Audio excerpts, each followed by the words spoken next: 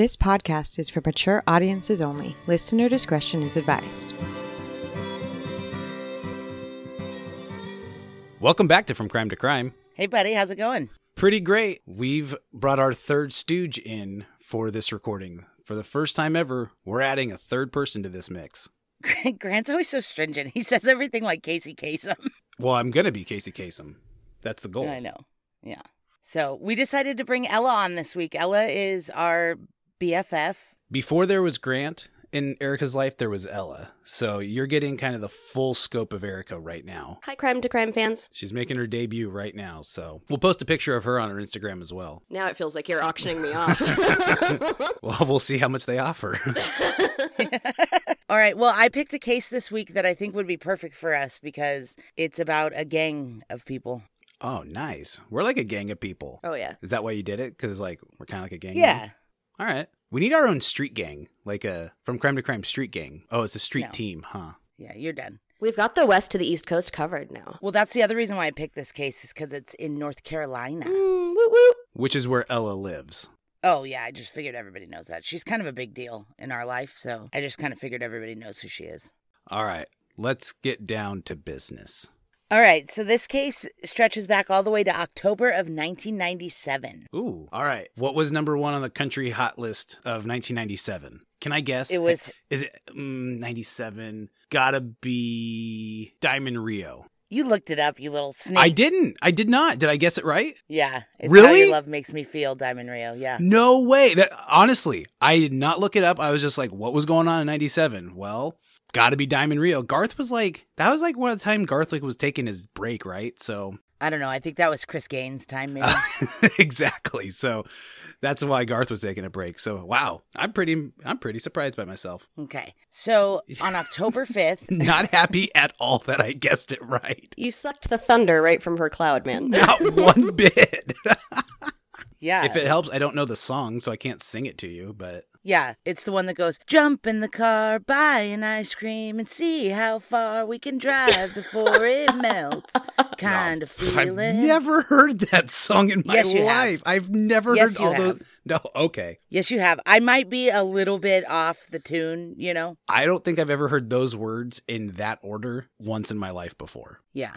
So Sunday morning, October 5th at like 7 a.m., a lady named Tammy Gant calls 911. The reason that she called 911 was to report her husband, David Gant, missing. He worked at the Loomis Fargo warehouse, and he didn't come home from work the night before, so she was pretty worried. So officers went to the Loomis Fargo warehouse, and his truck was parked outside of the gates. And the gates were unlocked. And so when they went in and they went up to the warehouse, the door was also unlocked to the warehouse. So they immediately contacted Loomis Fargo, and a supervisor came down. What is Loomis Fargo? They're at this warehouse, but like, of what? What's this company? Loomis Fargo. It's like the armored trucks and stuff that pick up all the money from the stores and the ATMs and... Why do you say that like we should have known that? Thank you. You guys have never seen a Loomis truck? I mean, I've seen the trucks that pick up the deposits, but I've never been like, what's the brand? Is this a Brinks truck? It's like Brinks, Dunbar, and Loomis. Those are like the three major ones. Oh. I'm more knowledgeable today now. You have imparted wisdom. Sorry, guys. I should have explained that. Loomis is an armored company. Like, they go around and they pick up money from ATMs and stores and all kinds of stuff, and then they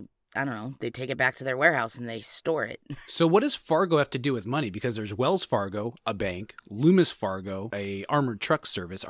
They're all not all connected, are they? Yeah, of course. Loomis was its own company, and then Wells Fargo bought into it. Oh, I didn't know that. Yeah. I didn't either. Yeah, it's the same Fargo. Well, that makes sense. At least they stick to what they know, money. Yeah. Do you think Fargo, North Dakota has any money? No. Or is that way different? So they don't even have any people. How would they have any money? They have coal miners and strippers. That's what they're known for. So there's money there somewhere. I don't think that's true. So they call this supervisor from Loomis Fargo to come down and show them what's up. Like, why is this gate unlocked? Why is this door unlocked? Is there anything missing? So when the supervisor gets there, he said that David Gant was a vault supervisor and he had closed the night before with a brand new trainee. It was like his literal first shift. He also showed them what was missing and out of place. Besides all the unlocked gates and doors, 2 VHS tapes from the security room were gone, all the keys to the vaults and the vans and all that kind of stuff, and a Loomis armored van. Well, this sounds like a big deal. Yeah. Yeah. Those are all key components. The vault, however, was super locked. So they didn't know if any money was missing. Oh, so the supervisor doesn't even have his own set? That seems ill-advised. Yeah, no, they don't get to take the keys to the vault home. Well, I think in banks, typically there has to be like 2 people to do something like that. I don't think just a manager can do it. I think it has to be a manager. I mean, it might be true with safety deposit boxes, but not with this because that's how this all went down. It's also 1997, so. Yeah, they don't do it now. This is the lawless land. This is a year before we started having laws and stuff. Oh, so okay, yeah. It is. 98's the cutoff. Yeah. They have no keys, so they have to break into the vault, which wasn't easy and took quite a bit of time because it's a vault. So yes, they are specifically made to be hard to get into. That's the kind of their thing. Yeah. So while they did that, they started to wonder if Gant was robbed. Yeah, like is this a hostage situation or in cahoots? Right. But when they finally gained access to the vault, they were relieved because Gant's body was not inside. Oh. Also not inside any money. No money? None. Oh. How much? Well, records show there should have been about $17.3 million in there. Wow. And it was mostly 20s because it was money that was used to stock ATMs and That's stuff. a shit ton of weight. Yeah, that's a lot of cargo to move. Yeah. Oh, yeah. It was literally a ton of money. It was 2,800 pounds of money. Wow. Well, they're not just walking out and carrying that around. Yeah. And it was mostly 20s because it was money that was in general circulation. So they were unmarked. There was no die packs. They were non-sequential serial numbers. They were essentially untraceable bills. This is very Ocean's 11. Yeah. Well, it'll get Ocean's 11. Less Ocean's 11-y. Yeah. Don't worry. So the 2 VHS tapes were missing from the security room, but there was a third one that was still there in a different cabinet that apparently whoever took them didn't know there was a third VHS tape, so it was still there. And on the third VHS tape, it showed David Gant sending the trainee home at the end of the shift and then backing the van up to the vault and loading it with 2,800 pounds worth of cash. Damn it. I thought the trainee was going to be the one to No, it took him over an hour to load all this money. Why would he take the 2 other videotapes but leave the one? He didn't know it was there. Yeah, he had to have not known it was there because that's just ridiculous. Yeah, it was in a separate cabinet, so they don't think he knew it was there. It was probably one of their very futile security measures where they were like, yeah, we tell everybody about these 2 tapes, but we don't tell anybody about the secret tape in this cabinet. That's fair. I mean, They need to do something else. Yeah. So they had to find Gant because he was either abducted and forced to rob his own work, or he just stole $17.3 million. Yeah, that's a big crime. Yeah. And in his truck, the only thing they found was his wedding ring in the ashtray. So they weren't sure if that was normal behavior for him, like maybe he was dipping out on his wife, or if that was a sign hey, I'm ditching my life and I'm out of here with my $17.3 million. Good point. They don't know. Or it slipped off. How long had he worked there? Quite a few years, 3 or 6 years. I mean, he'd been there long enough to be trusted enough to trust a brand new employee on day one. Oh, yeah. He was a vault supervisor. Yeah, he'd obviously been there for a little bit. Yeah. So they interviewed Tammy, his wife, and she said he was a totally normal 29-year-old guy. He had been in the Army. He had been honorably discharged. He was a nice guy. He didn't give any warning signs that he might pull off a $17 million heist. You know, she said he was super normal in the weeks leading up to this. He had done regular stuff like go to the dentist, the grocery store. He was even working a lot of overtime because they had some credit card debt. Ooh. And David only made $8 an hour. So he was working overtime a lot to try to pay off their debts. Thinking about this, though, $8 an hour sounds a little bit to us, but I mean, minimum wage when we started working was $6.25 or so. So $8 in 97. We didn't start working until 05, 06. At least I didn't. No, but to stand outside of 17 million making $8 an hour, I can see how that would start to be fuck this shit. Yeah, for sure. That's the thing, is when you're in charge of $17 million and you're making $8 an hour, it's not good money. It feels kind of like a slap in the face, probably. Almost anything compared to $17 million, though, is probably going to feel like a slap in the face. Yeah, but $8 an hour, even this, everything I've read in 97, I mean, they were living in a double-wide trailer. It was not enough to live on. The responsibility doesn't match the pay grade kind of thing. Right. But either way, Tammy thinks he was kidnapped or forced to do this because it wasn't him. She's like, yes, we're in debt, but he was working to pay it off.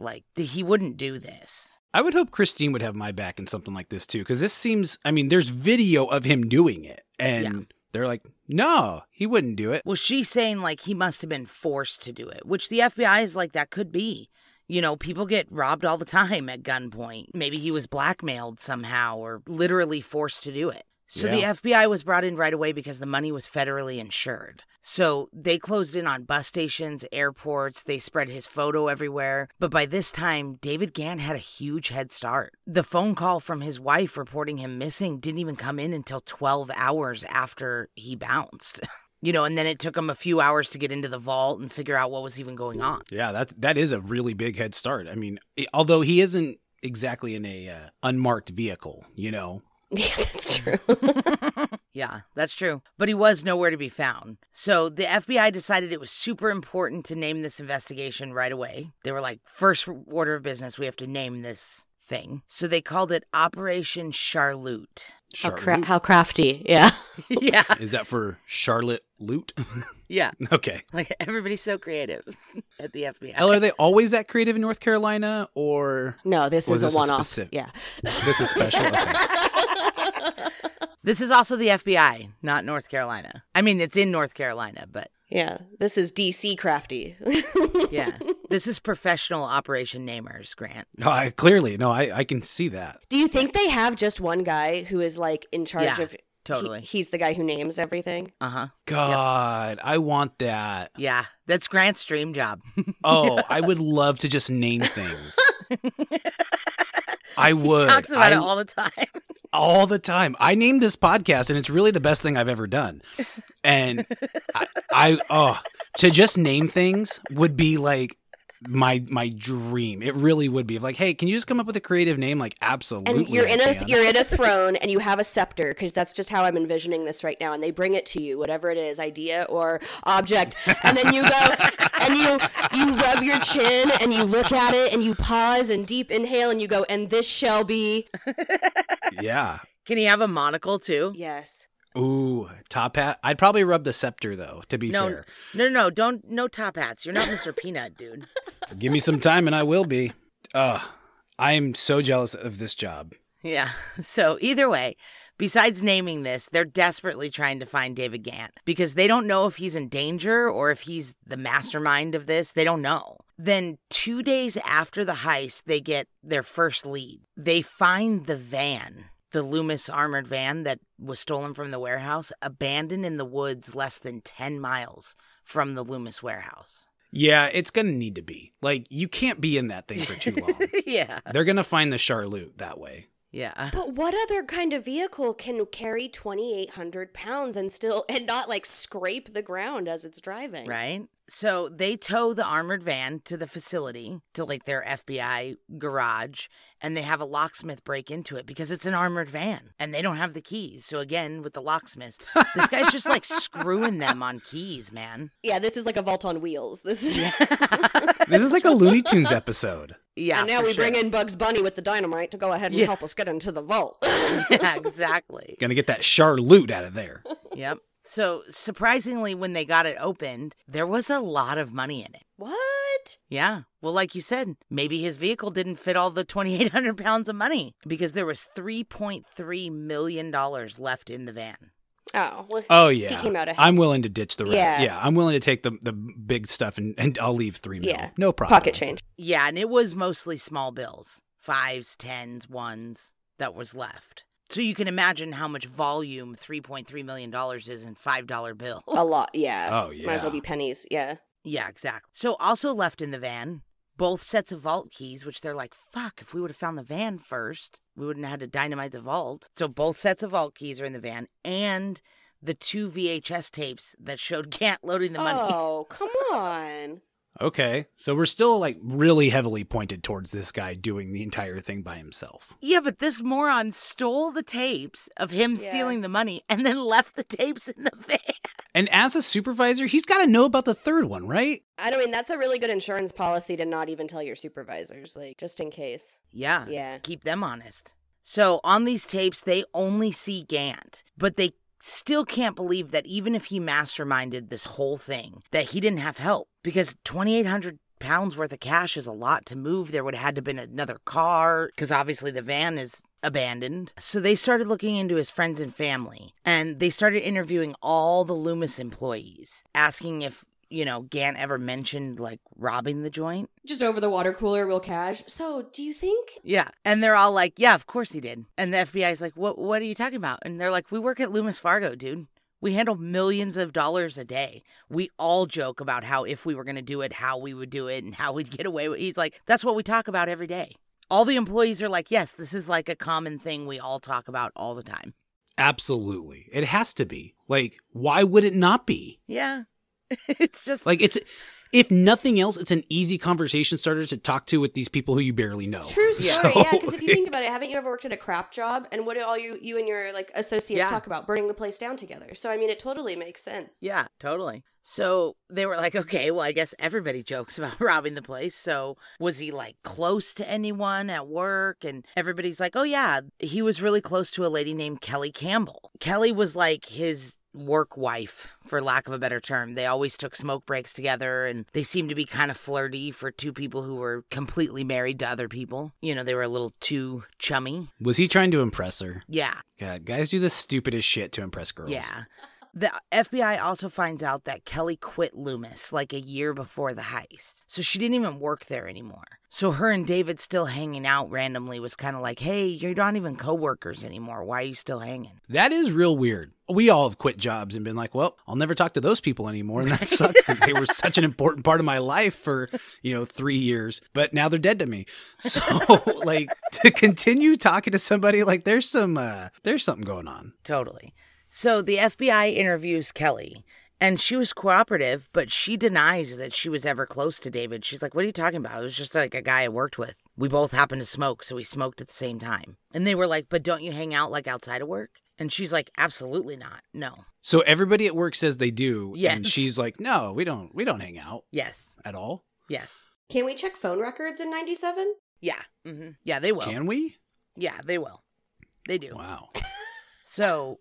Did we have phones in 97? Yes. Yeah. So she told them that she didn't really have any contact with him since she quit Loomis Fargo. For them was big red flags because, like we said, everybody was like, oh no, they're like totally hanging out inappropriately. So they pulled the phone records from the night of the heist, and David was seen on the surveillance video calling his own cell phone during the heist. Was he leaving himself a message? What?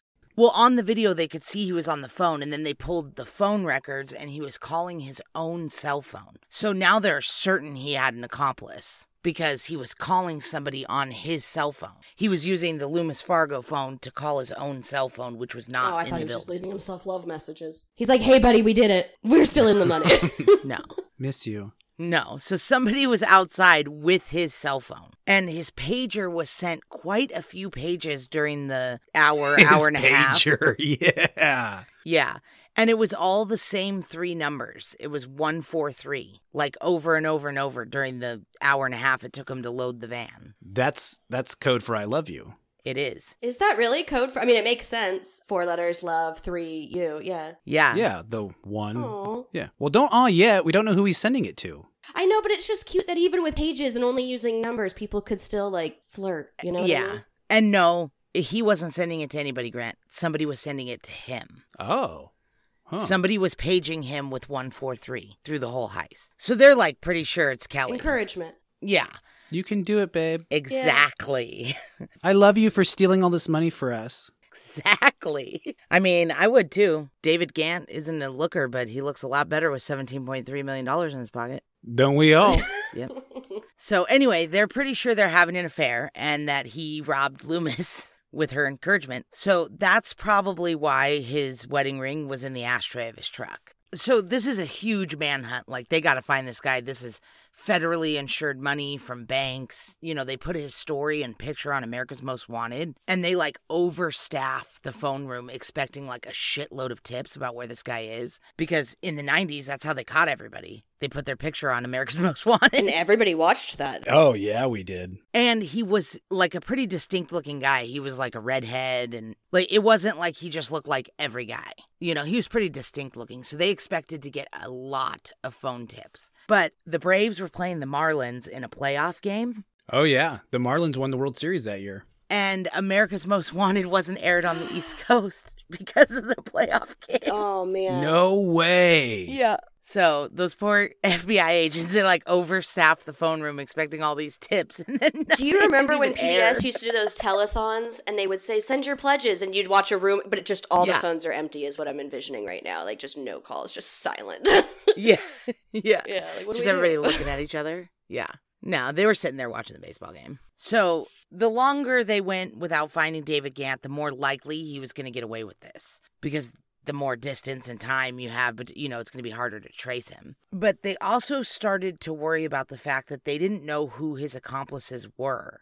So if they decided to off David Gant after the heist, they may never figure it out. Like, if it's not just Kelly Campbell, if there's more than just her, they may never figure this out. So Loomis Fargo offered a $500,000 reward, and that's when the tips finally started pouring in. One tip that caught the investigators' eye, though, somebody called about a guy named Eric, and he had been spending shitloads of money that he had no explanation for. Oh. Yeah, so the FBI was like, well, let's look into this guy. He had paid off his... Yeah, he's either involved or a drug dealer, so... Exactly. So he paid off his credit cards, he bought a new truck, he bought a Harley, he got his wife a nose job and a boob job, and he also... Yeah, he also bought his two sisters boob jobs. That's weird. Okay. Yeah, so he was really living it up. That's like the first rule of thievery, right? Like... Right, correct. Buy your loved one's boob jobs? No, don't buy anyone but Don't boob buy jobs. your... Yeah. Oh. Yeah. Keep it under your Don't mattress. spend the money right away. It makes it obvious. Yeah. So when pressed about the money, he said he had inherited it, but he worked at a graphics company that was directly across the street from the woods where the van was found. So that's suspicious as fuck. His work is right across the street from where the van was abandoned. A little. Yeah, no, that's... A little bit too much. Yeah. And also this guy's an idiot because he tries to say that he inherited the money. It's like, why didn't you just say you found the van before the cops did and you took some money out of it? But it was locked. That's what I would have said. And they had to do expert stuff to get in there. Oh, yeah, you're right. All right. Yeah, you would have gotten caught, Erica. Yep. Well, this guy That's gets caught. not a good excuse. Unless he's a locksmith. Yeah. So they try to bring this Eric guy in for questioning, but he was on some exotic vacation. So they're like, well, we'll just wait till he gets home because we don't want to spook him. If he's not the main guy, we don't want to tip off the whole. They wanted more information before they started like arresting people. Meanwhile, in Gaston County, which is like just a couple of minutes from Charlotte, narcotics police start looking into a guy named Steve Chambers. So like you said, Grant, when you have a lot of money and you're paying cash for a lot of stuff, you either robbed Loomis Fargo or you're a drug dealer. So narcotics police start looking into a guy named Steve Chambers because he and his wife, Michelle Chambers, were literally both unemployed, had been living in like a rundown double-wide trailer. They got in trouble for writing bad checks. Okay. But all of the sudden, like the week after the heist, they bought a house that was over $600,000 and paid cash for it. Well, I think we're starting to clue in on where this is going. Mm-hmm. And when I say cash, like most of the time when somebody pays cash for a house, it's still like a wire transfer from your bank account. Yeah, he walked up with 20s. Yeah, he literally paid cash for this house. That would be pretty cool to have a briefcase just full of cash and be like, is this enough? Like, yeah. Where'd you get that? Like, I wrote myself bad checks. Yeah.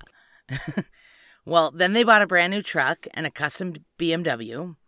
And like I said, the narcotics police. Jesus. Yeah. They did not do any, like, these people have so little money. Yeah. They have no idea how to act cool about having money. Oh, no. Exactly. So the narcotics police think it's drug money immediately because that's what they do, for one. And because you'd have to be an idiot to be spending Loomis Fargo money that quickly after the heist. Like, they're like, no way this is Loomis money. They're spending it right here in the same city just a few days after that. There's no way. But they're still keeping an eye on Steve and Michelle Chambers because they think they're like big time drug dealers.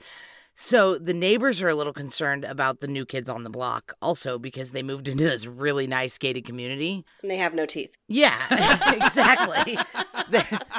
They're not the type of people who live in this community. Yeah. And so they tell everybody their backstory is that Steve was a retired NFL player who owned laundromats and hit a big win in Atlantic City. So they came up with like 3 different backstories and then they had to like blend them together. And like the first one is very easy to look him up. I was just going to Like, say, that's verifiable. Like, Yeah.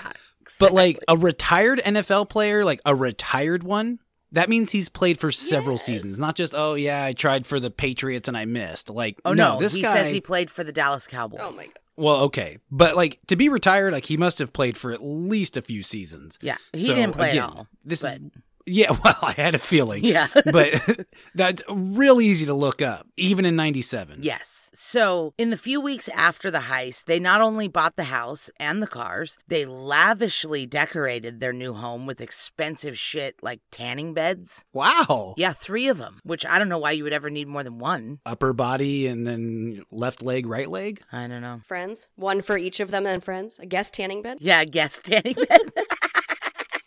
That's hilarious. Ella, we're going to get you a guest tanning bed for us, okay? I just feel like you only spend like what, a couple of minutes in a tanning bed at a time. Like you guys can't like take turns. I don't, like, you have to have 3 Maybe they want to tanning tan beds. together. Maybe it's like couples tanning sessions. Yeah, I don't know. They would be up to some shit like this because they also bought a Velvet Elvis painting. Velvet Elvis? Yeah, Wait, how do you I don't know. paint with velvet? it's. I'll show you a picture of it. It's real gross. I mean, it sounds pretty cool, to be honest. No, I think it's I want tacky it. as fuck. But like cool tacky, like come touch my velvet Elvis or Yeah, kind of.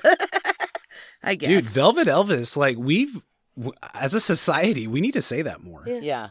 So they also bought a $43,000 diamond ring for Michelle. First off, hang on. Did you know there's a song called Velvet Elvis by Casey Musgraves? Yeah. Oh, okay. I didn't. Okay. I'm just looking at the Velvet Elvis painting. Oh, did you see it? No, I mean, I'm Googling it, but I'm not really getting much velvet out of this, but Yeah, it's not very cool. That's what I was saying. Like, I want it to be like Yeah. Ella said, like, come touch my Velvet Elvis. take but this it's tab not. of acid and come rub my velvet Elvis is like Yeah, no. It's why does not. it sound so dirty? Yeah, because Ella said it. So anyway, they also bought a $43,000 diamond ring for Michelle. And they bought Michelle's dad a new truck. And they bought a furniture store. These people are unemployed and were living in a trailer 3 weeks ago. It's like they moved from West Philadelphia to Bel Air. Yeah. Michelle Chambers also went into a bank and opened up a briefcase full of money and asked the teller how much could she deposit before she had to fill out the paperwork for the oh government. my God.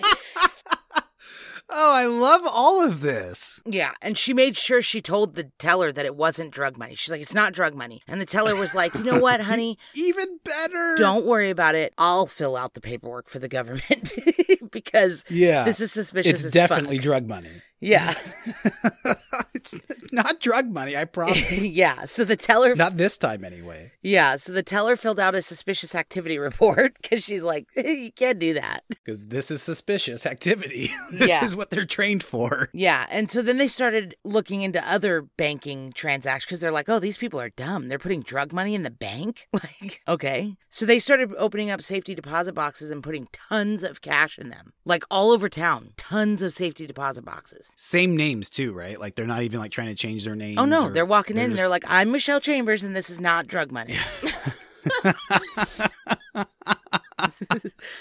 Oh, it's wonderful. Yeah. But by December, the FBI still couldn't connect them to David Gant. These people have a ton of money, but there's no connection to David Gant or Loomis Fargo. I forgot about David Gant at this point. And this dude's just gone. Well, the police are wondering if he's dead. Like, did his accomplices kill him? Or did they force him to do this and then kill him? You know, they don't know. So they're trying to get a connection between the Chambers and David Gant, but they can't find one until they're looking through Stephen Chambers' old yearbooks and they come across a picture of Kelly Campbell. Oh wow, this is intermingled. So they question Kelly Campbell, Grant, member, the work wife. Oh, yeah. No, I'm Yeah. following. Okay, just making sure. And they were definitely suspicious of her even before, but now she was like nervous. She had a cell phone and her pager kept going off, and they're like, Drug dealers? yeah. Yeah. It was drug dealers who had cell phones and pagers, exactly. She cut the interview short because she was like real nervous, but she's like, I don't know anything. I don't know Steve Chambers. I don't know David Gant. I don't know anything. So they decided to surveil Kelly and Steve and Michelle, trying to connect them, trying to see if they know each other and to see if anybody can lead them to David Gant. Well, it turns out Kelly shows up to Michelle and Steve's furniture store in a brand new minivan, and the ladies are pretty chummy, like they're obviously friends. And when police run the plates on Kelly's brand new van, it was paid for in cash and registered to an alias of Steve Chambers. How come she gets a minivan and they get new trucks and custom BMWs? Don't sleep on minivans. Those are dope. Yeah, and she had a bunch of kids, so she needed the minivan. Okay.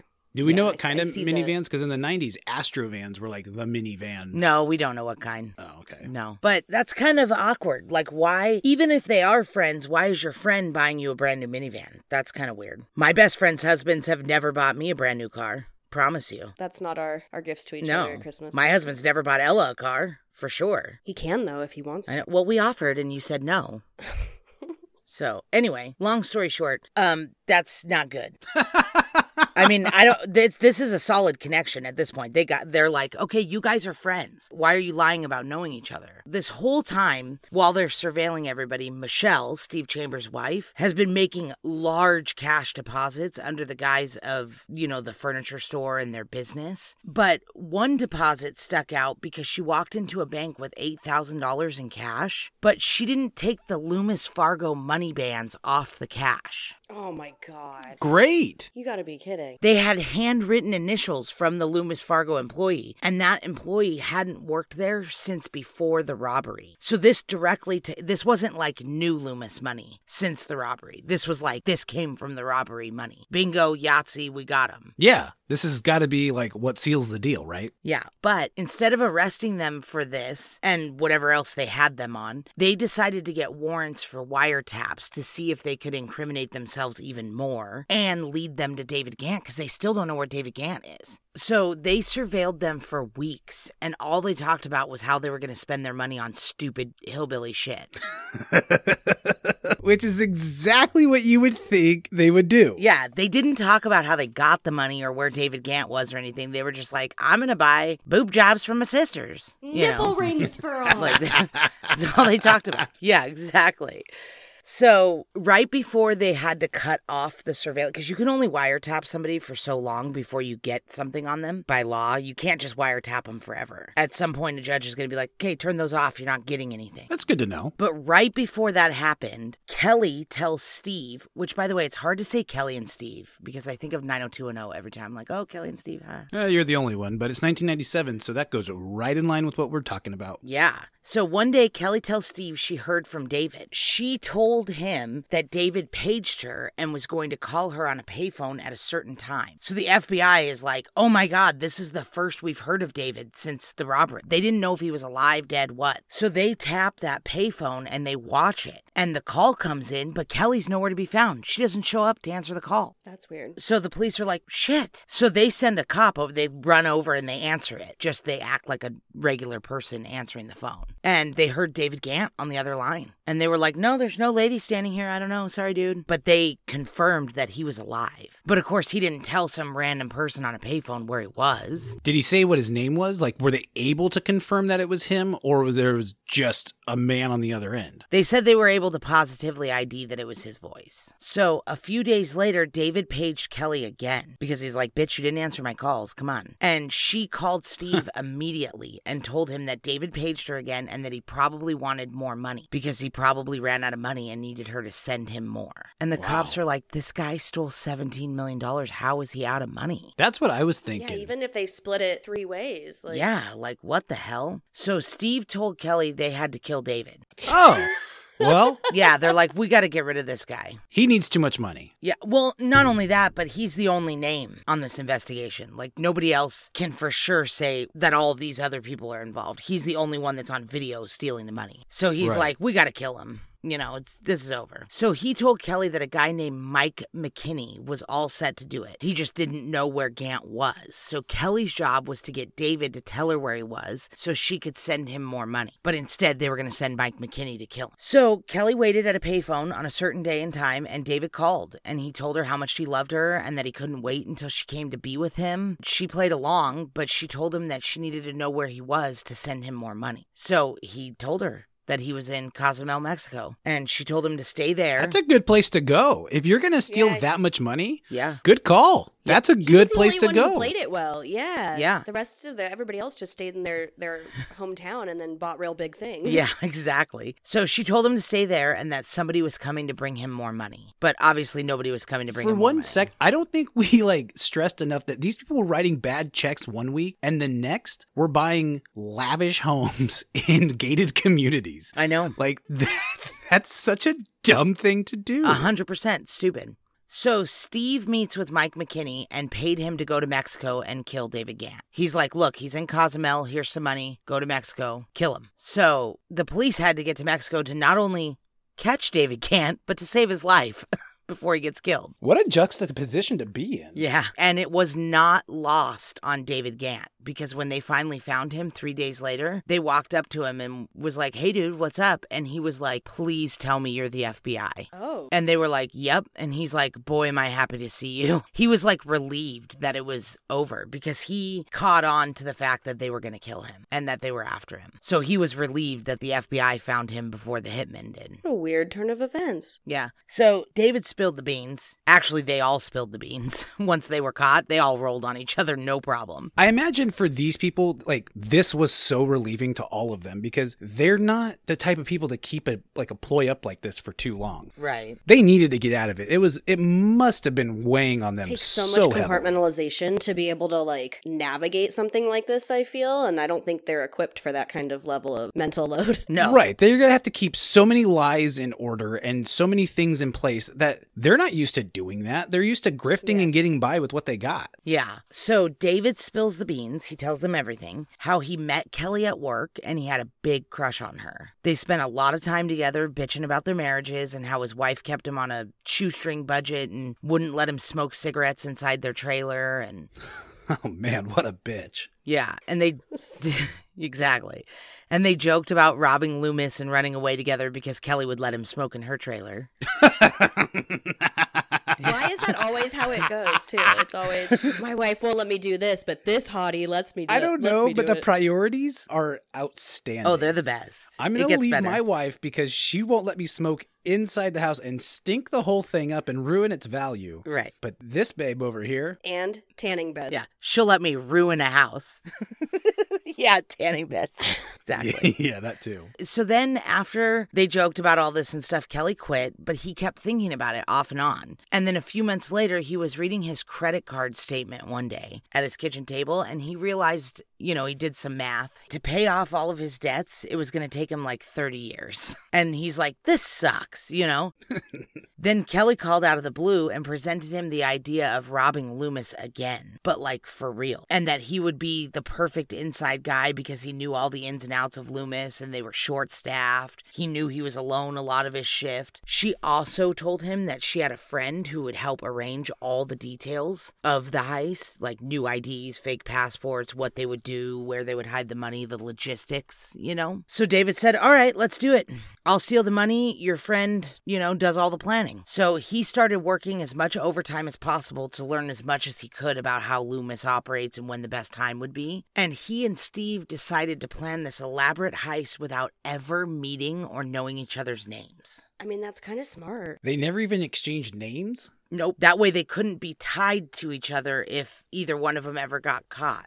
Yes. That actually is the smartest thing that has happened in this entire episode. It's the smartest thing for Steve Chambers because if David Gant gets caught, he can never roll on Steve Chambers because he doesn't know who he is. But as soon as this heist went down, everybody knew who David Gant was because his picture was all over the news. So there was really no protection for David Gant. It was really only to protect Steve. Either way, this elaborate heist that they're planning, they're doing it all through code names and through Kelly. They're like, Kelly, tell your friend that we're going to do this. I'm sure that wasn't very easy to plan No, it's like high school kids trying to break each other out to go to a party and not have their parents know. Yeah. So Steve took care of all the after the heist deets. He hired a couple of guys he knew, a cousin and a friend, that one that worked across the street from where they dumped the van. He hired them for $100,000 each to help him load the money from the Loomis van into another truck and to hide some of the money. He also bought fake IDs, and they decided that David would have to get out of the country as soon as possible after the robbery, and that everybody was going to lay low for 2 years, and they would get away with it because they read a book about the FBI, and after 2 years, they just kind of forget about cases. So they were like, if we could just hold on to the money for 2 years and everybody lay low, we just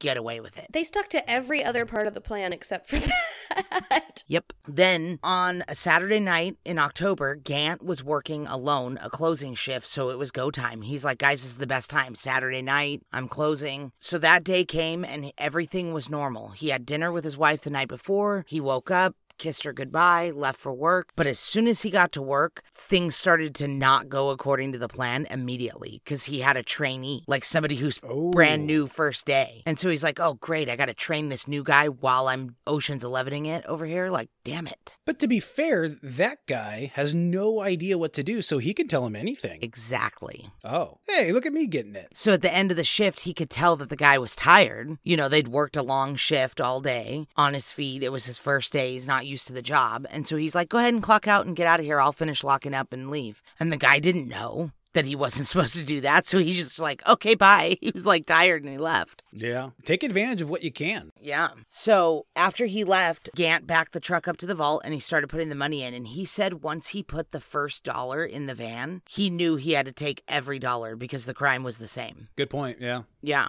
After, what is it, $500, that's grand theft. So yeah, just go for it. Well, no, it's a federally insured vault. So he's robbing a bank from the first dollar. It's the same crime whether he steals $1 or $17 million. Yeah, like his jail sentence and everything would have been the same. So yep. He's like, I knew I had to take every dollar out of that vault. So it took him over an hour to load it. And Kelly was annoying as fuck waiting outside.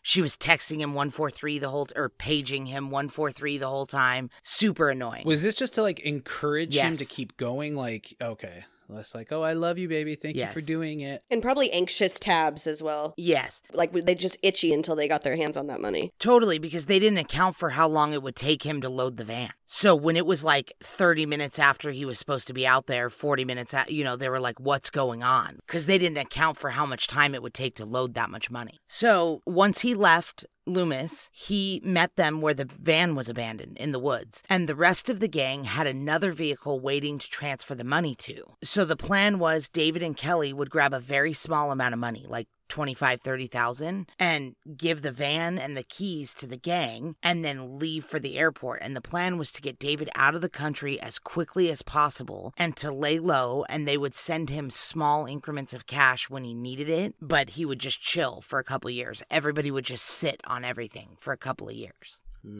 Yeah. I would not trust somebody to send me money after I leave the country that I've never met and don't like. That just seems... Well, you're smarter than David Gant, obviously. You're smarter than most people on the internet because lots of people send lots of money around the world to people they don't know. So David handed him his 8-inch key ring that had like hundreds of keys on it and the Loomis van with all the money. And him and Kelly got in a different car and went to the airport with his $25,000. Literally handed over $17 million. That's crazy. And yeah, they dropped the keys on the ground. It's really expensive to just smoke in somebody's double wide. Right? Yeah. After being the only one with your face on camera and having it all be on your back, just be like, and here are the keys. Yeah. And I'm going to take $25,000-$30,000. And trust you to send me more when I need it. Like, that's crazy. Yeah. But to be fair, this guy's in love with her. Yeah. You know, he doesn't think that she's going to do him dirty. Correct. Does she even get on the plane to go to Mexico? No. But that was the plan. She wasn't supposed to go with him. They're all acting like everything's normal for 2 years. And then she'll meet him once they can spend the money. So he hands the keys, the van. Him and Kelly head off to the airport. These dummies drop the keys to the armored van in the ground, on the ground. And there's 100 keys on this ring, on this huge ring. So they don't know which one goes to this van. They're like, whatever, we'll just break. We don't care about the van. We'll just break it. Well, it's an armored van. So they spend tons of time trying to throw rocks at the windows and pry open the door. Nothing.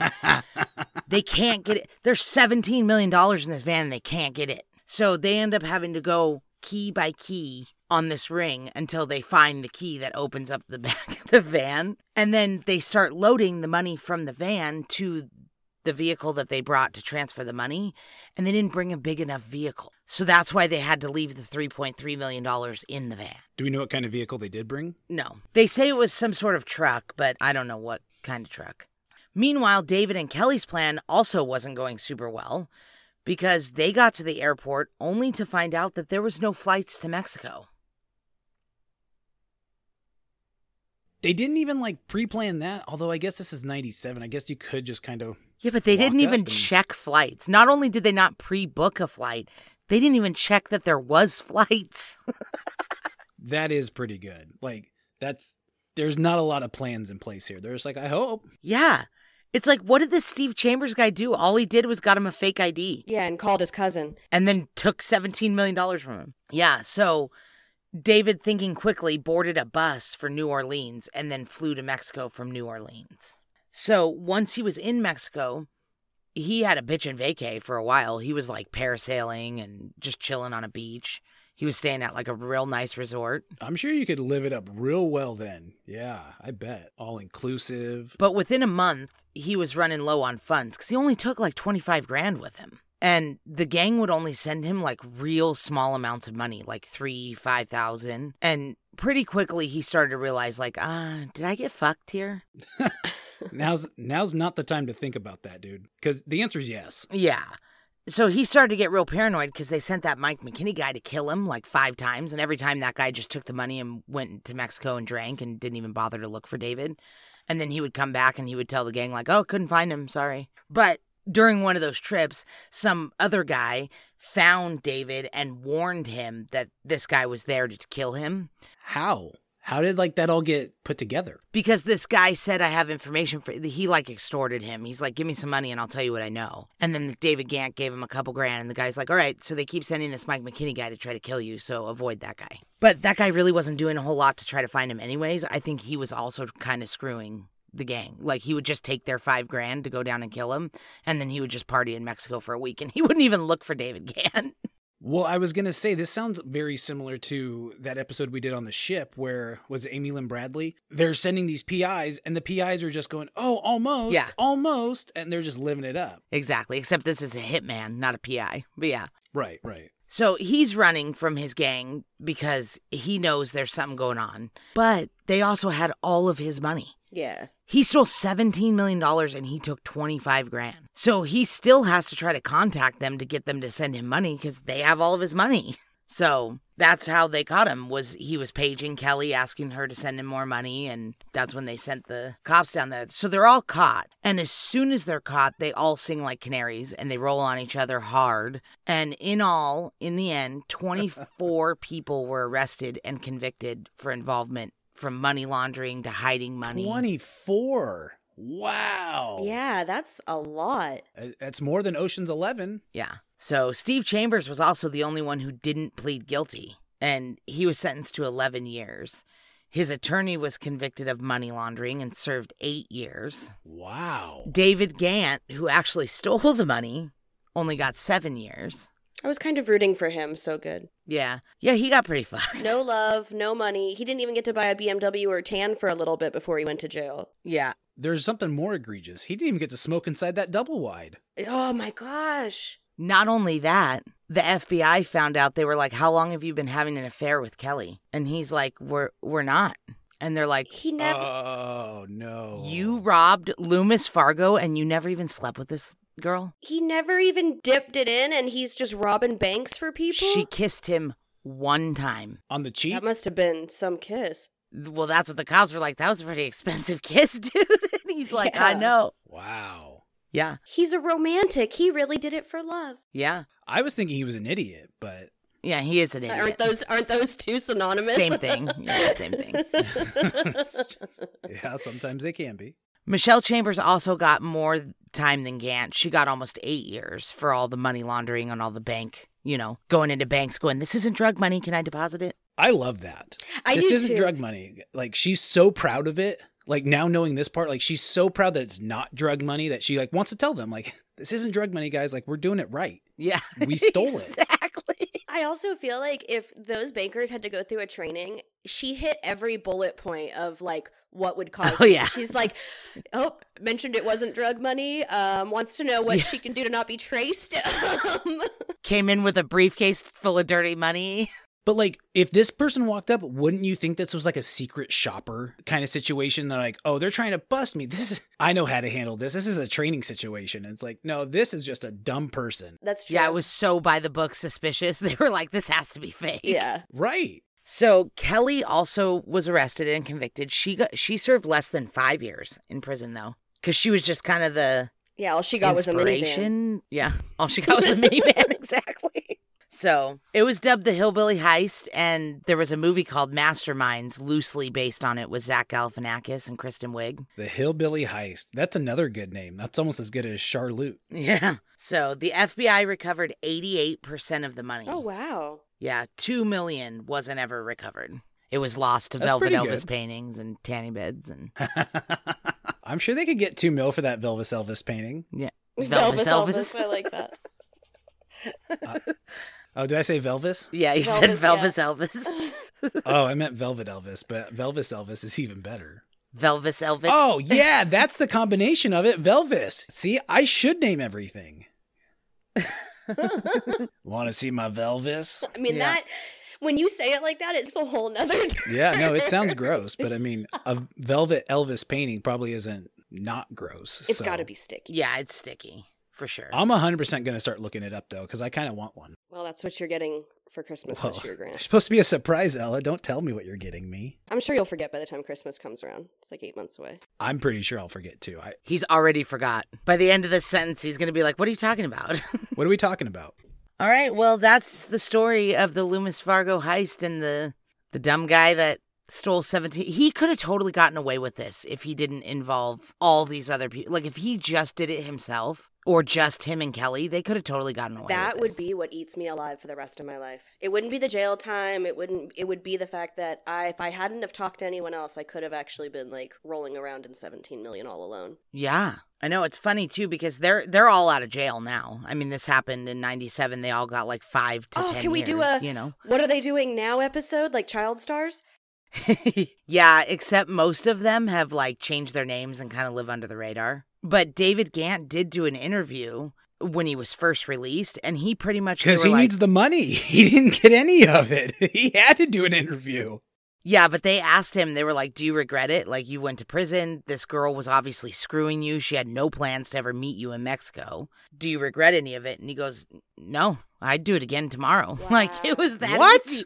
Yeah, and he's like, I didn't even get that much time. And it would have been federal prison for money laundering. So it wouldn't have even been like murder. It would have been the fun prison, the nice prison. Yeah. And that's what he said. He's like, I didn't even get that much time. He's like, I'd do it again tomorrow if I had the chance. He's like, and I'd do it right this time. I wouldn't tell 24 people about it. Oh, that's not going to get you monitored. Yeah. He's not very good at this game. I just think it's funny that he's like, nah, I'd do it again. And what did he get out of it? Like a couple months in Mexico? Yeah. He said it was the best couple months of his life. He was just partying in Mexico for 3 months or 4 months, whatever it was. But he doesn't even like pretend like he's got a bunch of remorse or anything. Like, oh, I shouldn't have done that. He's just like, oh no, it's fine. I'd do it again. What an idiot. They're all dumb. Who involves 24 people in a heist? The only thing he learned from this was how to do it better. And he admitted to like, yeah, I'd do it differently, but I'd still do it. Like, why? You didn't get the girl. You didn't get free. You didn't get a bunch of money. You got a couple months in Mexico until you didn't, and then got served, and then you had to go to jail. So yeah, but that's why he would do it differently. Exactly. Like he needs to fill that. He needs closure. He needs to do it right. He needs closure. He needs the bars closed on him forever. Oh no, he's a nice guy. He just got kind of screwed. He's a nice guy. I don't know. I kind of was rooting for him for a while. I was like, I hope, So anyway, that's the story of the Hillbilly Heist. Well, I enjoyed that. That was actually really good. And it was kind of straightforward, too. Like, it wasn't all the twists and turns. It was like, you're not going to believe how dumb these people can be. Yeah, you pretty much guessed it from the beginning. You were like, oh, this idiot. He's going to do this for a girl. Yeah, but how many times do we do that in an episode? And I'm obviously totally wrong because they're smarter than that. This one was just pretty straightforward. Like, they're dumb from the beginning and they're going to be dumb at the end. Yep.